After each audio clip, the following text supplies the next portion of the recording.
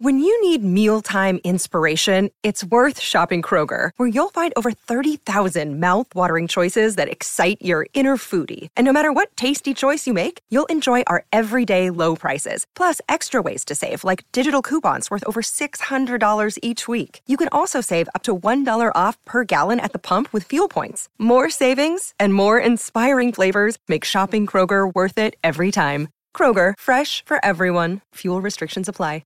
Another day is here, and you're ready for it. What to wear? Check. Breakfast, lunch, and dinner? Check. Planning for what's next and how to save for it?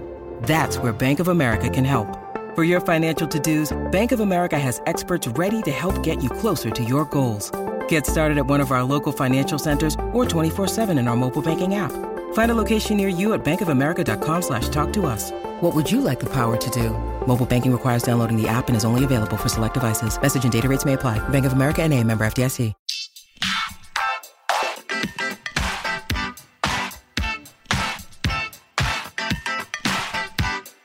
Hi, everyone, and thank you for tuning in to the 493rd episode of the Hollywood Reporter's Awards Chatter podcast. I'm the host, Scott Feinberg, and my guest today is one of the top young stars in Hollywood.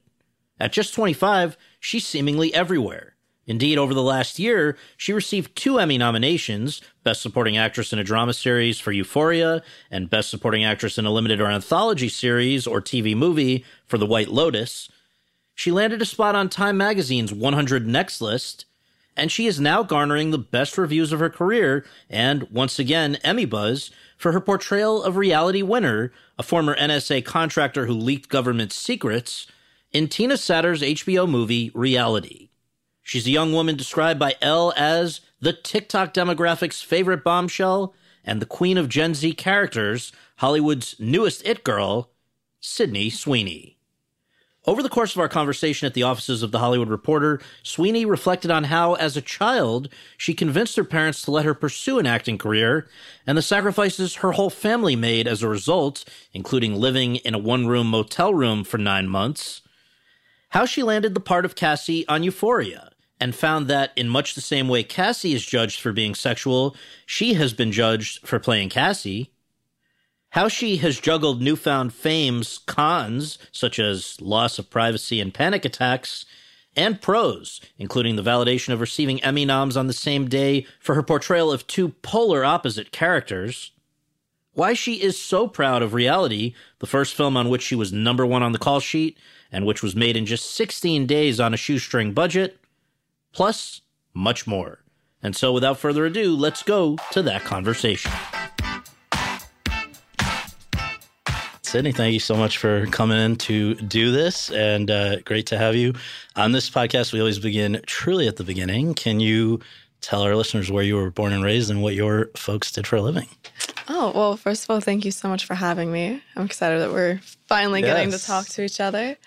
I was born and raised in Spokane, Washington, which is a smaller city on the border of Washington and Idaho State.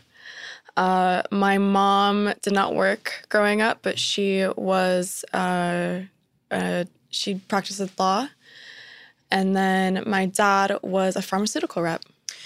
And if I have my info correct, it seems like maybe the reason acting first entered the picture is basically like essentially the circus came to town, like they were just making a movie in town. They were. I'd always told my parents that I wanted to be an actress, but they thought it was like a little girl wanting to be a princess. It was just something so out of left field and something that no one had any clue what this world even was. And they just kept dismissing it. And then when the small little indie came to town and I found out about it, I put together a 5-year business plan presentation. How old were you at this point? I was like 11. Okay. Of what could happen if they let me audition for this movie. And what were some of the key points here?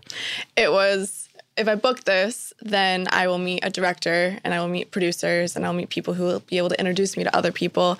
If we go to Seattle, I can get an agent. That agent will then be able to connect me with commercials and TV shows, and we could go to pilot season. I started researching what pilot season was, and I kind of just laid it all out of what we should do in the next 5 years. How did that go over? They were like, oh, shit, she's very serious about this. And so you guys I mean, what was it relocating initially to Seattle or Portland, or where was it? We would take little drives to Seattle. My dad grew up in Seattle, in Edgewood, so it was like a little outside of Seattle. So we would drive and visit his parents, my Nana and Papa, and spend some time there. And I would do short film auditions and commercial auditions. And I guess I should say, so they let you do that They let me do the movie, and I booked it. Yes. And it was a small little zombie movie. I think I said 2 words, but it was amazing. It was such a cool, crazy thing. And once we started doing the Seattle stuff, everyone said, you guys should go try pilot season. And so we would drive down to LA, my mom and I. How long a schlep is that from? It's like an 18, 19-hour drive. Oh. And there was a point where if I had one audition, my parents were so incredible and my mom was so incredible that I would get done with school at 3 o'clock, get in the car, we would drive all night so I could get there in the morning, do the audition, and then stay there for the day, then drive back. So I only missed 1 day of school. Wow. Yeah. And it seems like, I guess the actual move to LA, can you talk about what you had started to book a few things? Did it make it seem like, I mean, that's a big step, right? It was a huge step. Yeah. I think it was a combination of a bunch of things where my whole family kind of fell in love with this whole crazy process and how exciting and new and different it was every single day. It broke up the routine that everyone lives in. So we wanted to be here. They saw how happy I was. And so we started spending more time in LA instead of it being a day at a time, it'd be a week, and then it turned into a month, and then it turned into me homeschooling. Was this one of those, like, you sometimes hear about, especially with pilot season, like, and kid actors, Oakwood apartments or something? It was Oakwood apartments. It was Oakwood apartments. It was. But you know what? I made some of my greatest friends there. Yeah. I'm still friends with the Emerys, Zane Emery, and his family, who I built my Bronco with. Like, we're still best friends to this day. So I'm very glad for some of those experiences. But yes, the Oakwoods. There you go. And then at 14, is that where you guys... Because I guess for people who are listening and don't know what we're talking about, it's sort of like, if I remember correctly, like month to month, furnished, like so that you can come and go, and then people do. It was month to month. It was the cheapest place that you could find in LA. Yeah. And it worked great for families that were coming for pilot season and needed a place like that to stay. And around 13, 14 years old, I think that's also when 2008 crash, like everything happened. My dad lost his job, and we couldn't afford continually going back and forth. And we decided to stay in LA, and we lost everything back home, and we were just in LA. And that was a crazy, crazy change. And so you're 14 at that point, right? Mm-hmm. Was it from that point still Oakwood, or I had heard a story about... No, I moved we were in the Holiday Inn in Burbank. We had a hotel room. I think we got it for like $900 or $1,000 a month. Mm-hmm. And I was like 15 and 16 at this point with my little brother, my mom, and my dad in one room, one bathroom. My mom and I shared a bed, and then my little brother and my dad shared the couch. And that was crazy. But my brother and I turned it into Sweet Life of Zach and Cody. We try to find the positive in all of it. Right. And I guess the reason to stick with it through, that's not ideal living situation, but you started booking things. I mean, I don't know, I'm trying to do the math. So when you're 14, that's 2011? You were 2011. So, okay, so leading up to that, I just want to mention, I don't know if these were the biggest ones to you, but just to tell people some of what was going on. Mm-hmm. Guest spot on Criminal Minds, what was supposed to be a recurring part on Heroes on NBC, right? What happened with that one? The full honesty, they gave my power away to someone who was older, and they got naked, and it was the whole thing. Okay, as it goes, sure. Yeah. Then we have single episodes of 90210, Grey's Anatomy, on and on. So did you feel like things, given at that time where it's an episode here, an episode there, it's small part, look at the credits, it's like girl in whatever. Oh, yeah, I was taking anything that I could book. But was that exciting? Did you feel like you were getting towards your goal, or did it feel like it was not going where you wanted it to be? It was not going where I wanted it to be. It was hard. Yeah, I was auditioning. I would have 2, sometimes 3 auditions a day for weeks and weeks and weeks and not even get a call back. And throughout all this, you're in regular school? Yes. And apparently not just phoning it in. You were the valedictorian? I was. And what were some of the extracurriculars that were going on? Well, I took all AP classes. My parents have always said education's number one. Like my mom was pretty strict on that. And I loved school. I actually missed school. Mm-hmm. I loved it so much. I loved homework. I loved tests. I was a nerd. And I think education is really important. So I stuck with it. So I imagine at some point you guys to go and see friends or family or whatever, you would go back to Spokane. Mm-hmm. What were those visits like in those days? It was hard. I felt embarrassed. Why? Because I uprooted my entire family for a dream that I had. And it's something that you can clearly and apparently see if you're succeeding or not from the outside world. And it was so drastically different. I had family and friends who couldn't believe that we were going to such a hell-ridden city or that we would uplift our entire family for something like this. And it was just change. It was something that change scares people sometimes. And they'd be like, when are you going to get a real job? When are you going to have real dreams and expectations on life? And so it was hard. And then I guess to compound things, is this around the time when your parents split up? Yes, when I was 17. And so, I mean, you've talked about that. The only reason I'm bringing it up is because life's hard enough to be 17 anywhere, not having kind of relocated with your family and trying to, you've said it was like kind of a situation where you sort of blamed yourself, even though nobody else was saying that. Yeah, of course. I think a lot of kids in families where your parents split up, you blame yourself. But it was really hard because it was a lot of things culminating at the same time. And so we lost our house back home. We're not stable in LA. I'm not succeeding at what I'm dreaming of doing. And then parents are splitting up at the same time. So it was a lot of this. It was a lot, but you know what? It made for some good material. Yeah, here we have stuff to talk about. No. Yeah. Was there ever, though, a point where you doubted things so seriously that you would have walked away from this? No, I never believed in failure. Mm-hmm.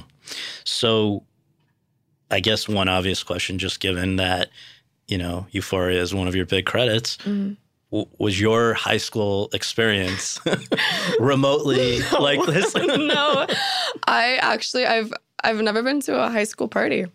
What was that? How I never did went that to happen? a college party. I don't drink. Mm-hmm. I've never tried any drugs. When I say I loved school, I was a nerd.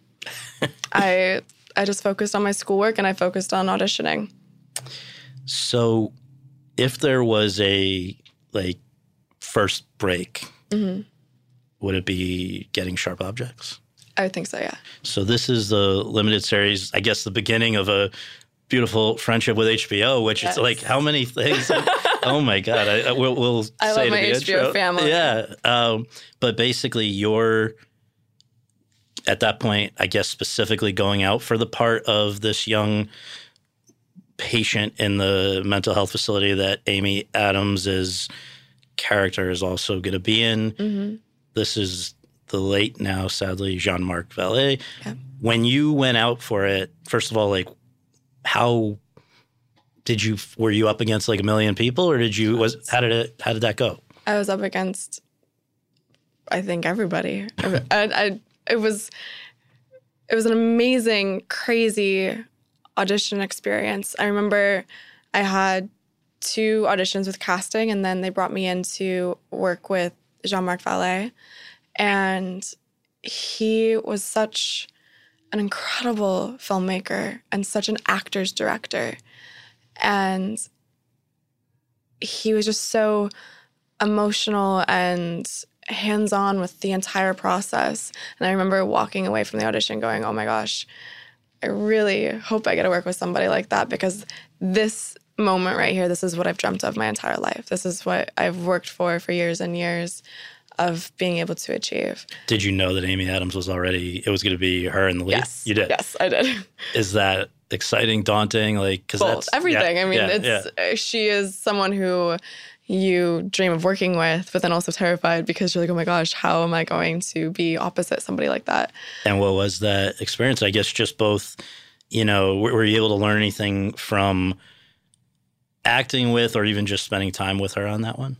Completely. She's such an amazing actress, but human being and mother, and she has such a beautiful balance in life.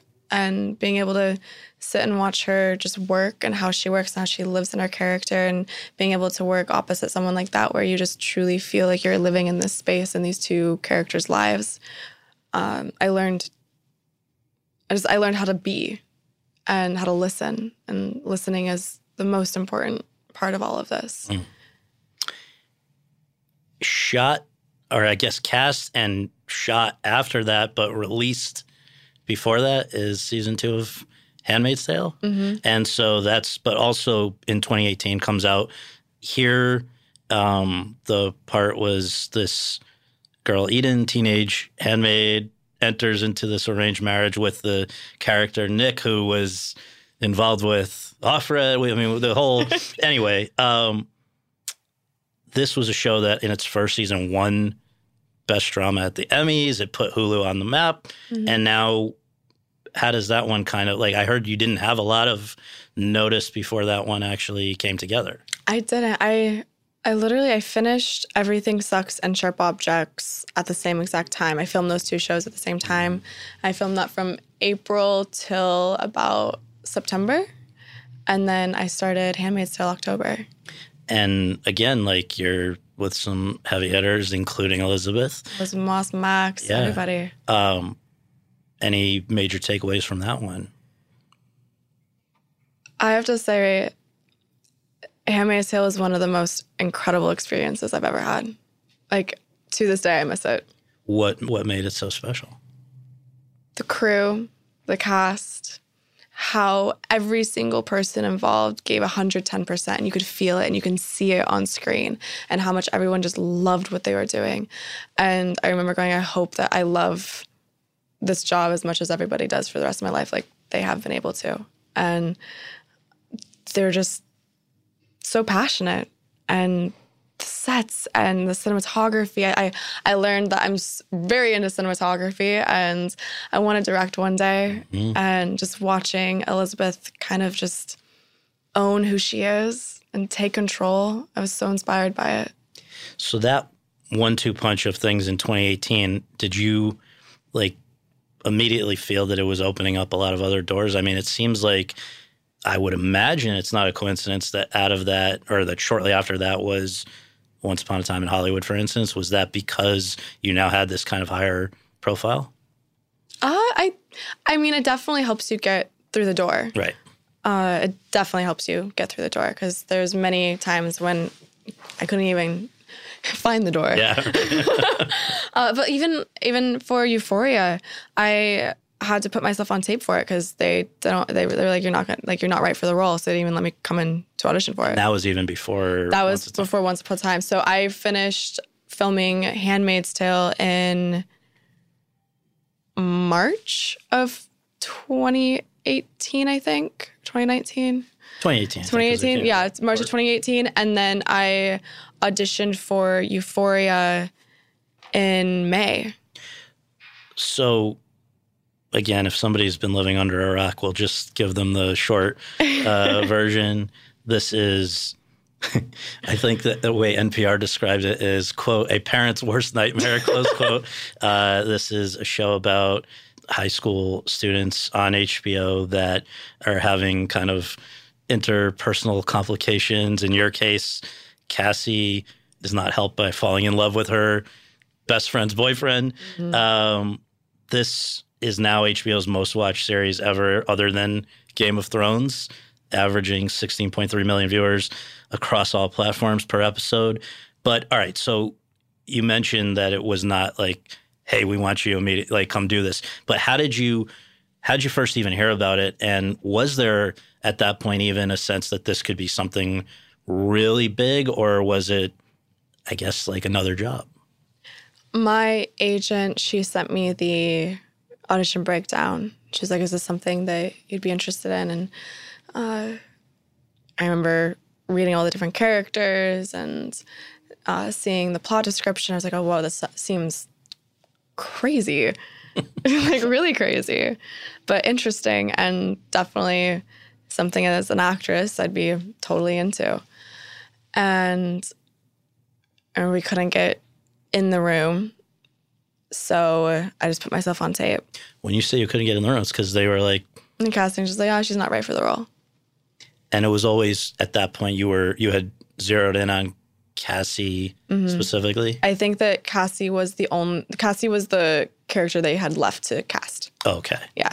Really? So the others had all been filled? Everyone else had been filled. Wow. Yeah. So how, when they don't want you, do you still get before them? I put myself on tape and just sent it in to, I think that my agent and I, we were like just sending to as many different people that were involved in the project as possible. And I ended up booking it off of the tape. How did you hear that this, like, Hail Mary had kind of worked out? Like, how did it all come together? Well, it was a crazy situation. I had booked another series regular on a Netflix series the day before I found out about Euphoria. And at that point, the Netflix series was straight to series order and Euphoria was just a pilot. And so I was really trying to decide which show I should do. And so they got me on the phone with Sam Levinson, the creator, director, god of Euphoria. And he spoke to me about Cassie. And I immediately, after just hearing what her season arc was going to be for season 1, and it just felt very important for me to do that character, I called my team. I was like, this is the one. I know it's the one. There's no question. Can you tell us which the Netflix show was? It was Chambers, and it only did 1 season. So you made the right decision there. Did. All right. You're cast. You head off to work. Had you ever been on a set? Or have I can't think that too many people have ever been on a set with that many young women of your same age. Let's just note for people: Zendaya, Hunter Schafer, Maud Apatow, Alexa Demie, Barbie Ferreira, Storm Reed. I mean, it just goes on and on and on. Mm-hmm. That's A, had you ever been a part of anything like that? And B, how does that affect things? It was either like Handmaid's Tale and Sharp Objects. It's all adults and I'm the only quote-unquote kid in the room. Mm-hmm. And then Everything Sucks. I was kind of like the camp counselor of the whole group. So it was different. I felt like I was in high school. I felt like I was in high school. Very different high school experience. It was a very different high school experience. But everyone's so just incredible and became such great friends. Maud Apatow and I, she's like the sister I've always dreamt of having. Zendaya, I guess, was doing an interview with Sam Levinson to promote, I think it was season 1, and they're talking to each other, and she says to him, quote, "I have this idea that all the characters are just different facets of your personality," close quote. He's been very open about the fact that he'd had, addiction issues and all kinds of problems when he was in high school. What do you make of that theory? Like, having now done, you do? I've always said that I felt like we were all different veins that were part of his internal system. Interesting. Yeah. So there's a Oscar Wilde quote that I came across when we were doing all of our Me Too coverage of this, the last few years. And it says, quote, "Everything in the world is about sex except sex. Sex is about power," close quote. Can you talk about how Cassie comes to understand and sort of use her sexuality to, I guess, gain some measure of control in her life? Because it does seem like that quote is kind of relevant to what she's going through. Definitely in season 2. Definitely in season 2. She learns how to manipulate and use that sexual power. I think in season 1, it felt like it was almost like a torturous abuse to her. But then she turned it around and used it and used that knowledge and that power completely. And how about, for you to be asked to kind of inhabit this woman, again, there are parents watching and people who say, like, God forbid this be my daughter, or what a terrible thing she has to go through. So everybody, I think, is already sort of on the defensive for you about this because of what the character goes through. Then there was a conversation you had with, I guess, The Independent in January 2022, where you said, quote, "There are moments where Cassie was supposed to be shirtless, and I would tell Sam, I don't really think that's necessary here," close quote. And he was like, okay, we don't need it, close quote. So my sense is you feel that people misunderstood that as being a criticism when in fact that was like completely opposite. Okay. Yeah. Because again, I think it's coming from people feeling protective of you, but you felt that was no. Sam's amazing. Sam listens to every single one of us. I mean, like you said, we have such an incredible cast of very strong, smart, amazingly talented women.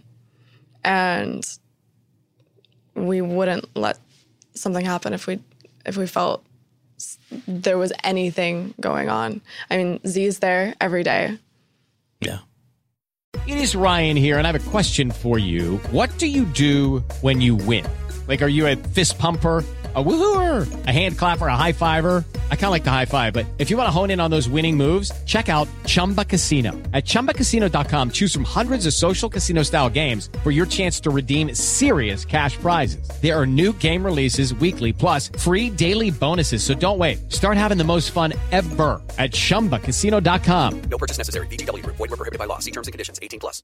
Hello, it is Ryan, and I was on a flight the other day playing one of my favorite social spin slot games on ChumbaCasino.com. I looked over at the person sitting next to me, and you know what they were doing? They were also playing Chumba Casino. Coincidence? I think not. Everybody's loving having fun with it. Chumba Casino is home to hundreds of casino-style games that you can play for free anytime, anywhere, even at 30,000 feet. So sign up now at ChumbaCasino.com to claim your free welcome bonus. That's ChumbaCasino.com and live the Chumba life. No purchase necessary. VGW. Void where prohibited by law. See terms and conditions. 18+. When season 1 premiered, everyone had strong opinions about the show and about Cassie. Can we first start with the people in your life?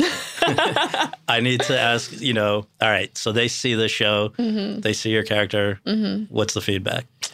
Literally at the premiere, right? Yeah, I randomly brought a lot of family members to the premiere. Which was the pilot. Which is definitely not showcasing Cassie in the greatest light. I was just so excited because it was a big Hollywood premiere. Totally. And that's what I've dreamt of for so long. And I wanted to share that experience with my family. And I didn't think about the actual experience.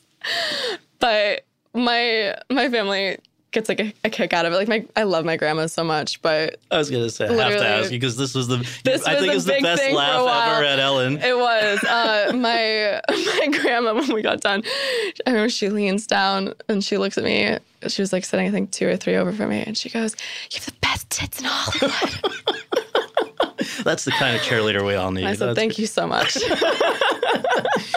Now, I was sinking in my chair the whole time going, oh my God, what have I done? But she made me feel better. That's great. Well, here's just one thing. That's the kind of fun side of being able to look at it. And I know there's also, it's brought up a lot of conversations and things that I've gotten the sense it's not your favorite thing to get into or whatever, but just to one of the things you told our publication was, quote, "I wish there was an easier way to have an open conversation about what we're assuming about actors in the industry," close quote, based on, the parts they play probably generally. But in this case, this is Cassie. What do you feel that people have assumed because of that character? Oh, gosh. I mean, it's endless. I think that they've assumed that I'll just take off my shirt to get a role. They probably assume that I'm blonde, I'm dumb, that I'm like Cassie in any way, shape, or form. Yeah, just a lot of degrading things.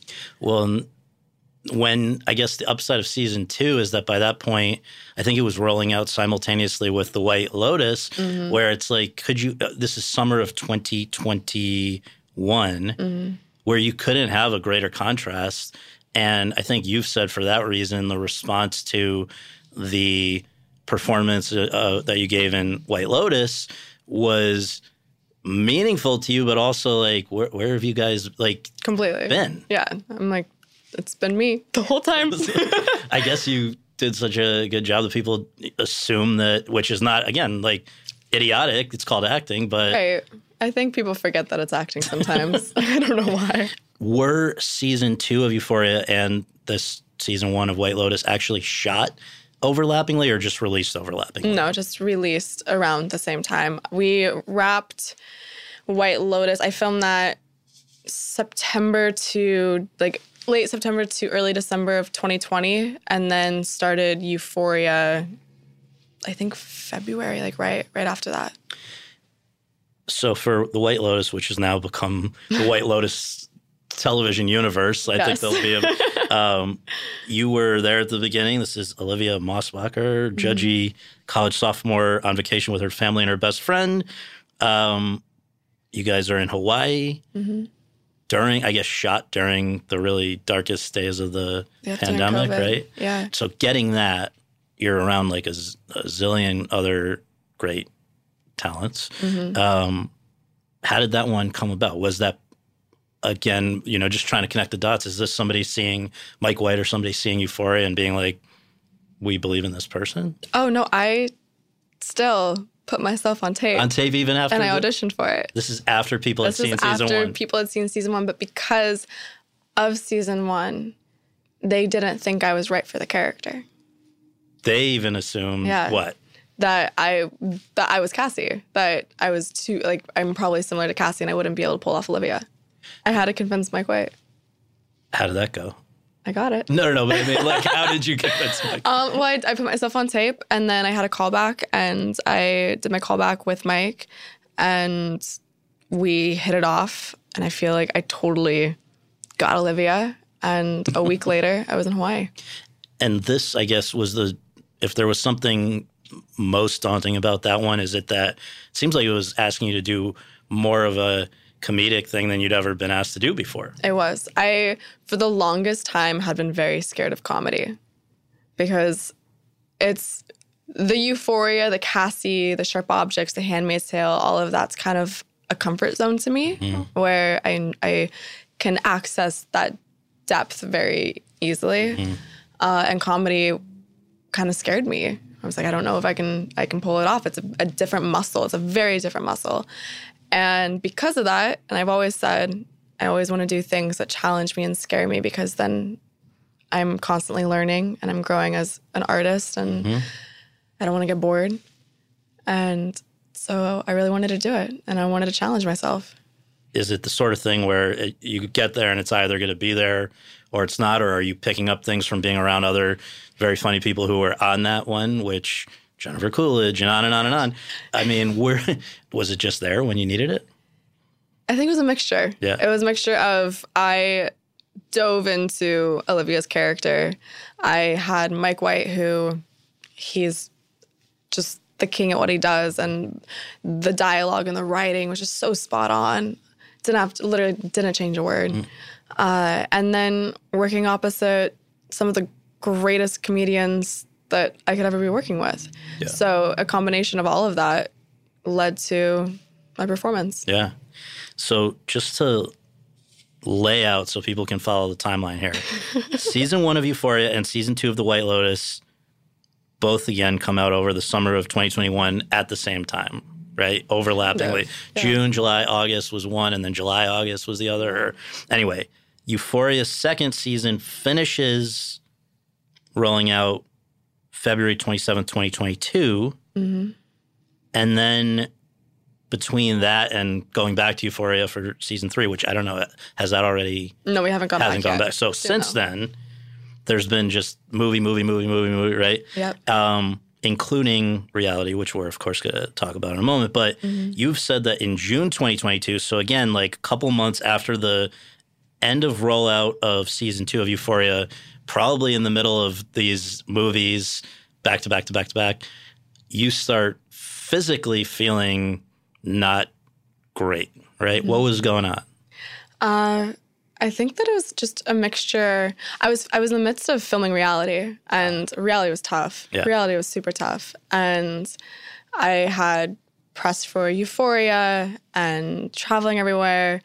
And as we'll talk about, like, reality was a very daunting character. And I was trying to focus as much as I possibly could on that and getting in that headspace. So it was just a bunch of stuff happening at the same time. And then, I mean, it's just like, as I know a lot of people who have had these. I've had, I think that, like, where it's like panic attack, is that what you would call it? Like, you're feeling Yeah, I think it's just me processing how to handle a different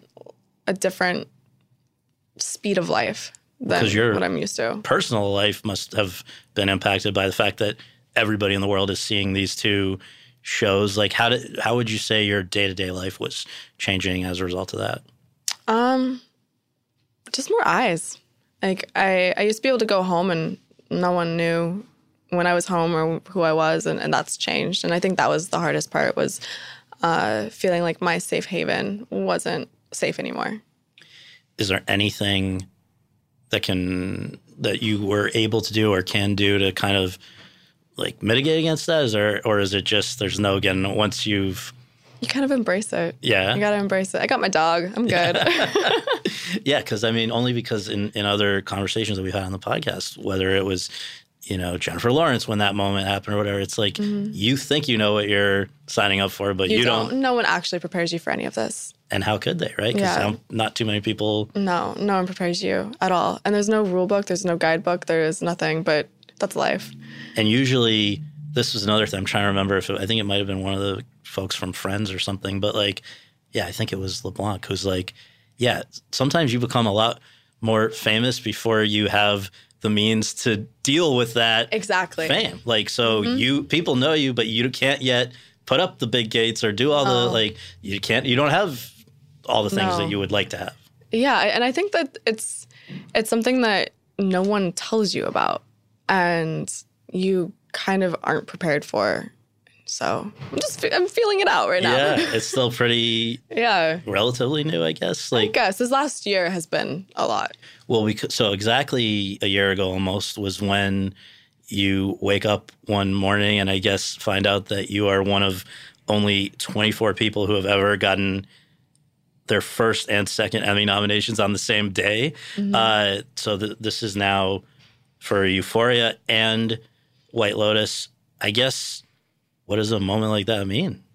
I was filming, in the middle of filming Madame Web in Boston, and I was in a fitting, so I missed the live announcement of it. And I got in the car, and my phone was just blowing up. And it's one of those moments where you're like, do you want to look at your phone? Do you not want to look at your phone? What am I going to do? And I answered a FaceTime with my mom, and she was just like crying. And I started crying. I was like, oh my God, what happened? Is everyone okay? Yeah. And she was like, you got nominated. It's like, oh my gosh. And then she's telling me more, and then she brings up the nominations. I was like, what do you mean nominations? And I look, I'm like, oh my God, for both. Like, I didn't expect it. I couldn't believe it. It was incredible and such a crazy, surreal, dream-worthy experience and moment in my life that I will never forget.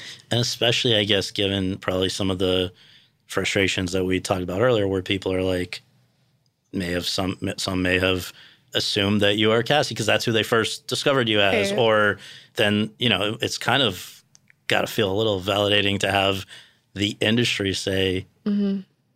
It definitely felt like a really good validation. And, you know, I feel like I go back and forth on it, on people looking at me as my characters. And I guess maybe I'm doing my job really well if they lose myself to my character in their minds. So it's all right. If they think you're Olivia, they're going to run in the other direction. Honestly, I remember there were articles saying that like I was playing the scariest teenager on TV. Yes, exactly.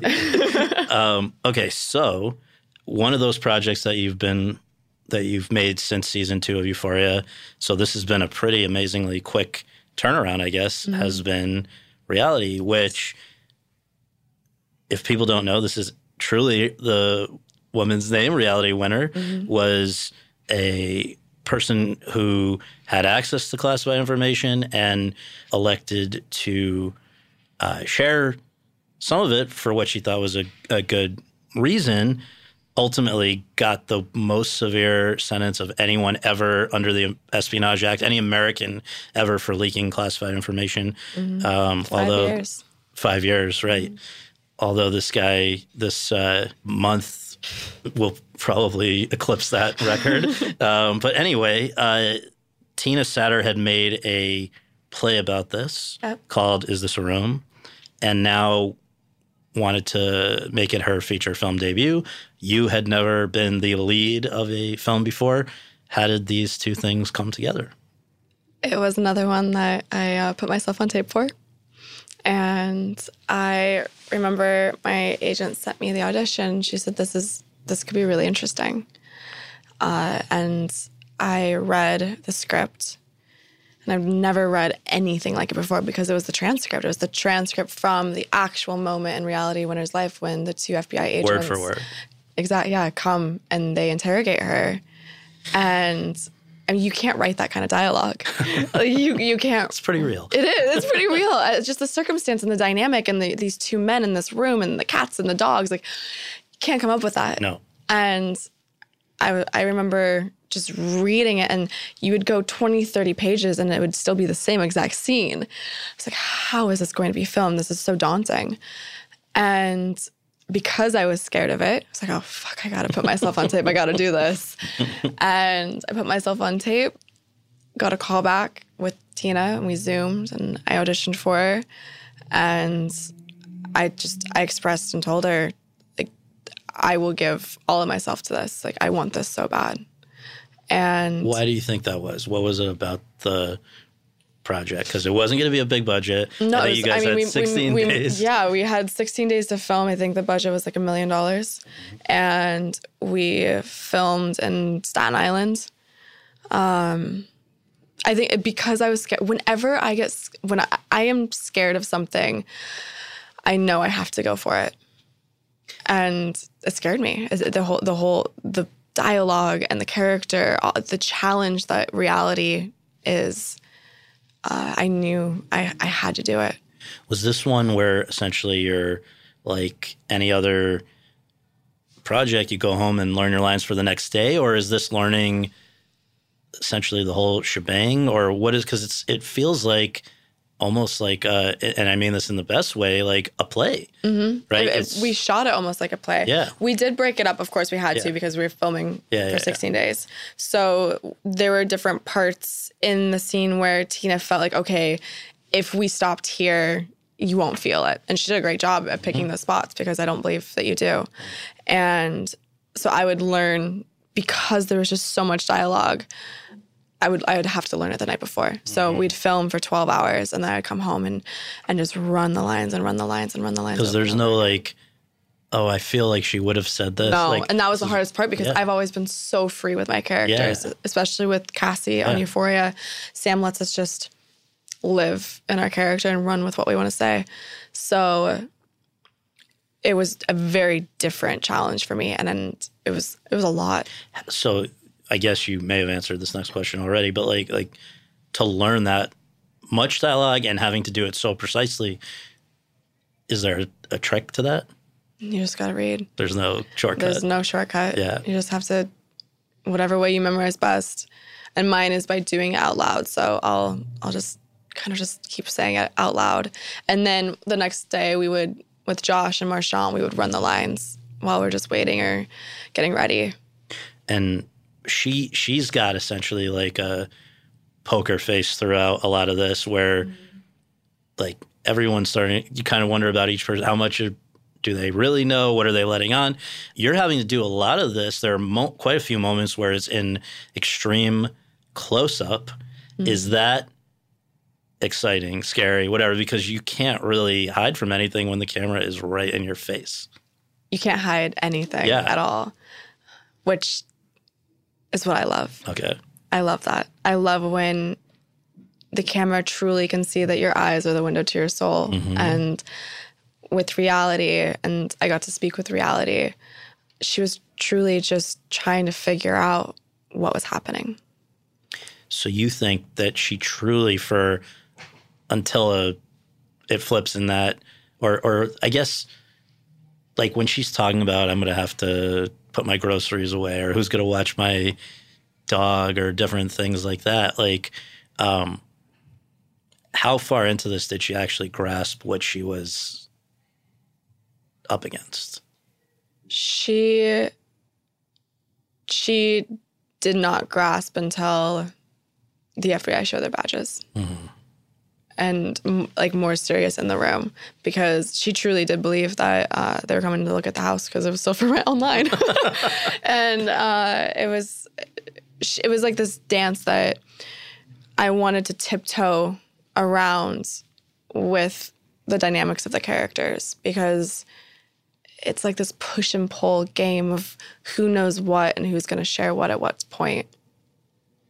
Do you, when you're playing somebody, and I'm trying to think how this would apply to the other parts that we've talked about, but like, do you have to sympathize with where they're coming from, or can you play somebody who you think, I'm not saying in this case it applies, but if you think they did the wrong thing, like, can you separate your own feelings totally from who you're playing? Completely.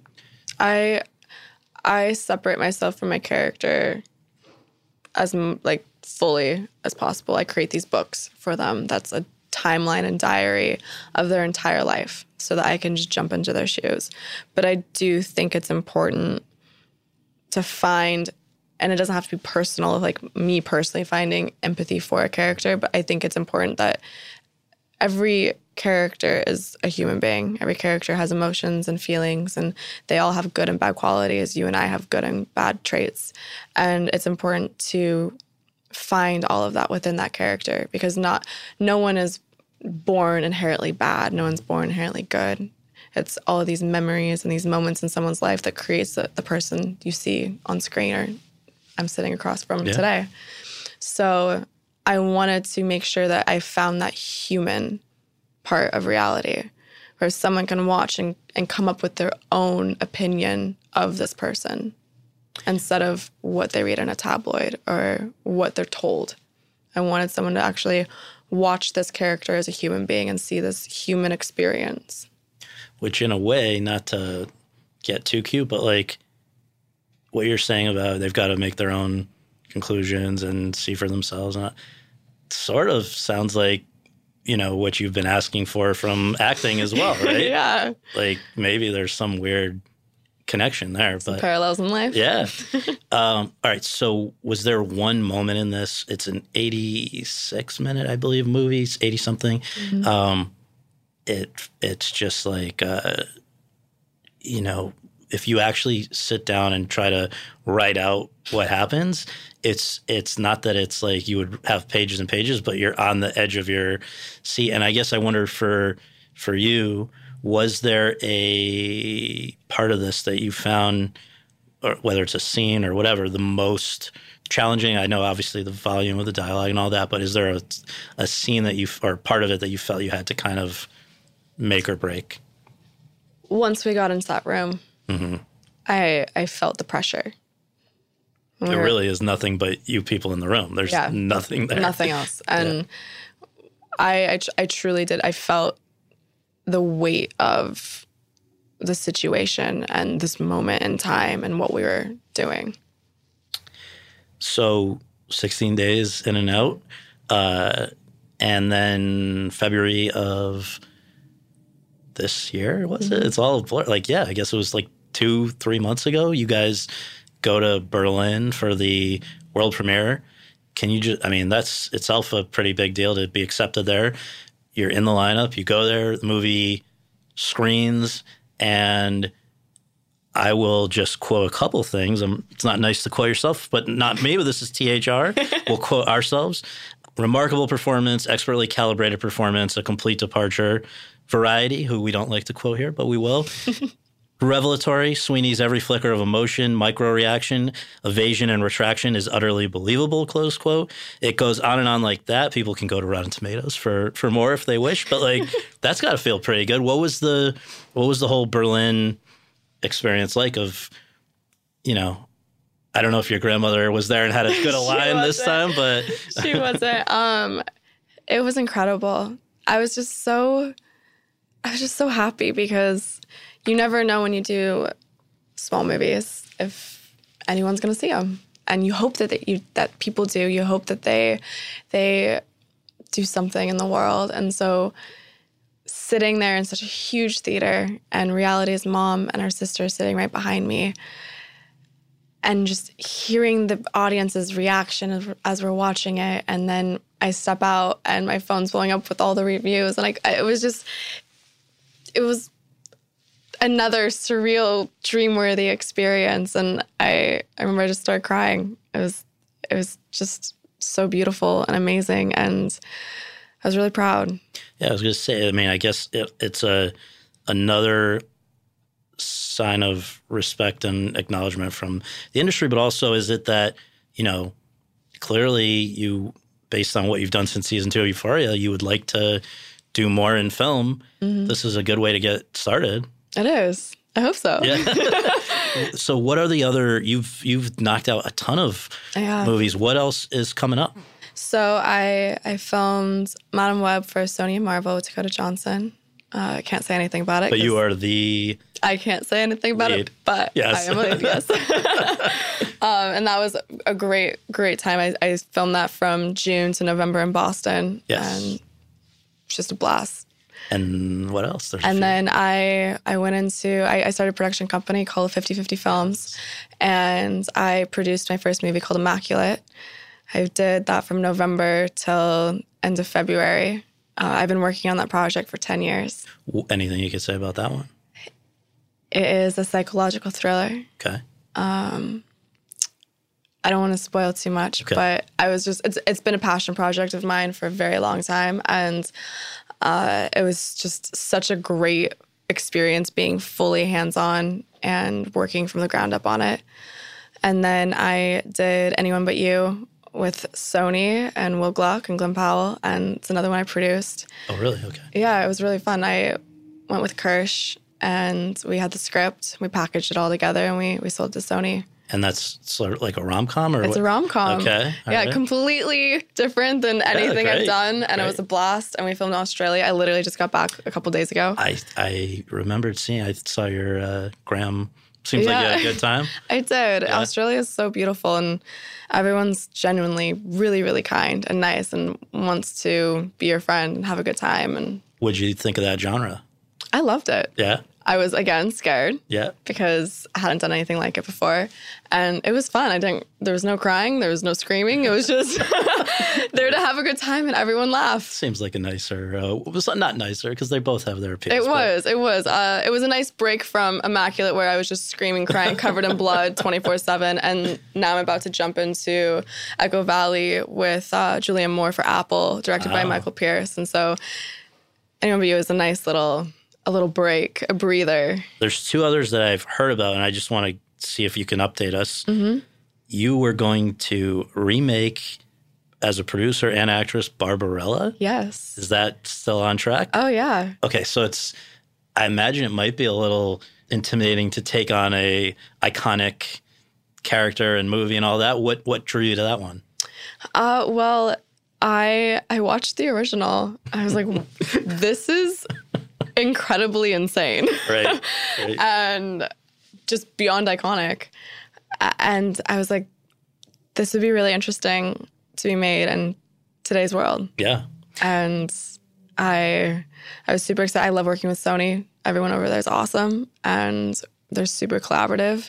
And we're in the very early stages of it. We're working on getting a writer and getting a script and going to put it all together so I can film it after season 3 of Euphoria. Is this one that would it be helpful or not to pick the brain of Jane Fonda? Depends on if she wants to be involved. Yeah. Yeah. I'm always for talking to as many people as possible. Sure. What's the status of another one that I'd heard about for a while, the Players Table? This was going to be you and Halsey? Yeah, so we have been in development. It takes a lot longer than I thought to write a series, but we are 3 episodes in. Oh, wow. Yeah, and we're just developing it. We want to make sure it's as good as possible. Why is your production company, which I think you started in 2020, why is this called 50/50 Films? Because there's a couple reasons. I truly believe that the best work comes from good collaboration amongst your teammates. And I want everyone to be 50/50 in life.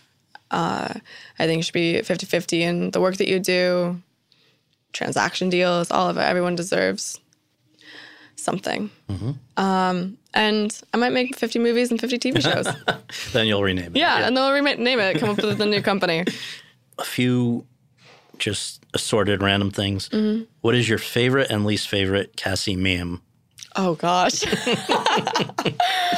My favorite is, I think, actually, when Cassie's coming down the stairs, or she's walking up the stairs, and it's after she's thrown up, and her face is just completely red, and she's sobbing, and she sees Nate, and she's like, no. That's hilarious to me. I love that. I think you can use that for anything in life. My least favorite,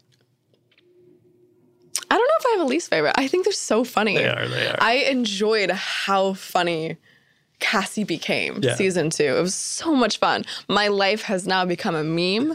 Like, I feel like anything I do in life, someone's got a meme for it. I was gonna say, not many of us can have a text conversation where we show our reaction as a meme of ourselves. Yep. But, so the scene that you're referencing where she's got vomit all over herself, I believe, that same episode, did that spawn one of your many entrepreneurial ventures outside of acting? It did. What are we talking about here? I wore a Frankie's one piece. It was pink. And once that episode aired, they sold an extreme number of units of that bikini. And Just a coincidence. Yeah. And Frankie's reached out and they said, would you be interested in collaborating with Francesca? And I said, I'd absolutely love to. I've always loved fashion. I've loved designing.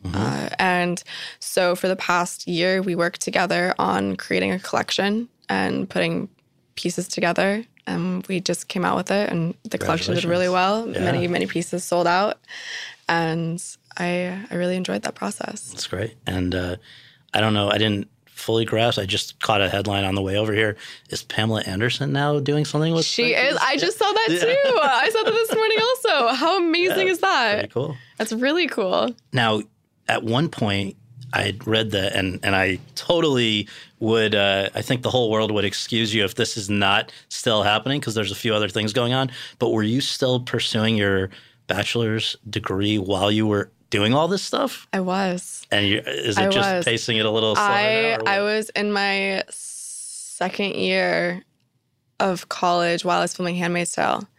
And I missed a lot of days. But because education is so important to me, I made Dean's List every semester. Hey. And I worked really hard on making sure that I was showing my professors that I was actually doing the work and I was doing the reading. And I would write essay responses to the reading, even though there were no essay responses needed, just so that the professors knew I was doing my work. Wow. And I flew in to take my finals, and one of my professors from my entertainment law class would not let me take my final because they didn't think it was fair.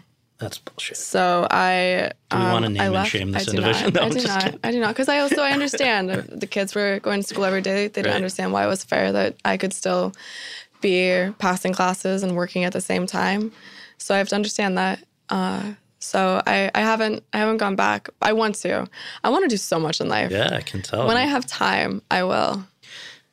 There's the car repairs. Yes. Or restorations. Yep. I work on cars. The bikinis. Yep. The acting.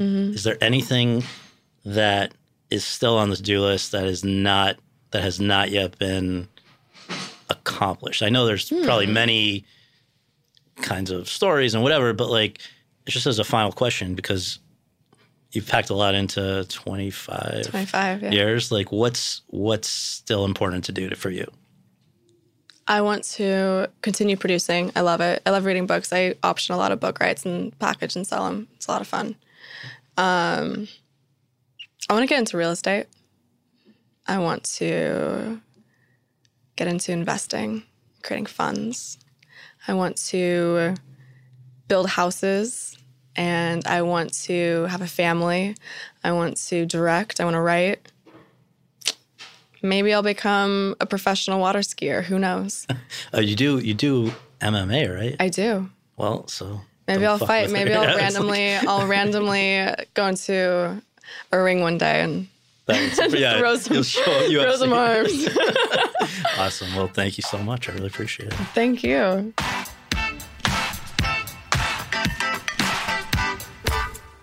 Thanks for listening to Awards Chatter. We really appreciate it and would really appreciate you taking just a minute more to subscribe to the podcast and to leave us a rating and review on your podcast app.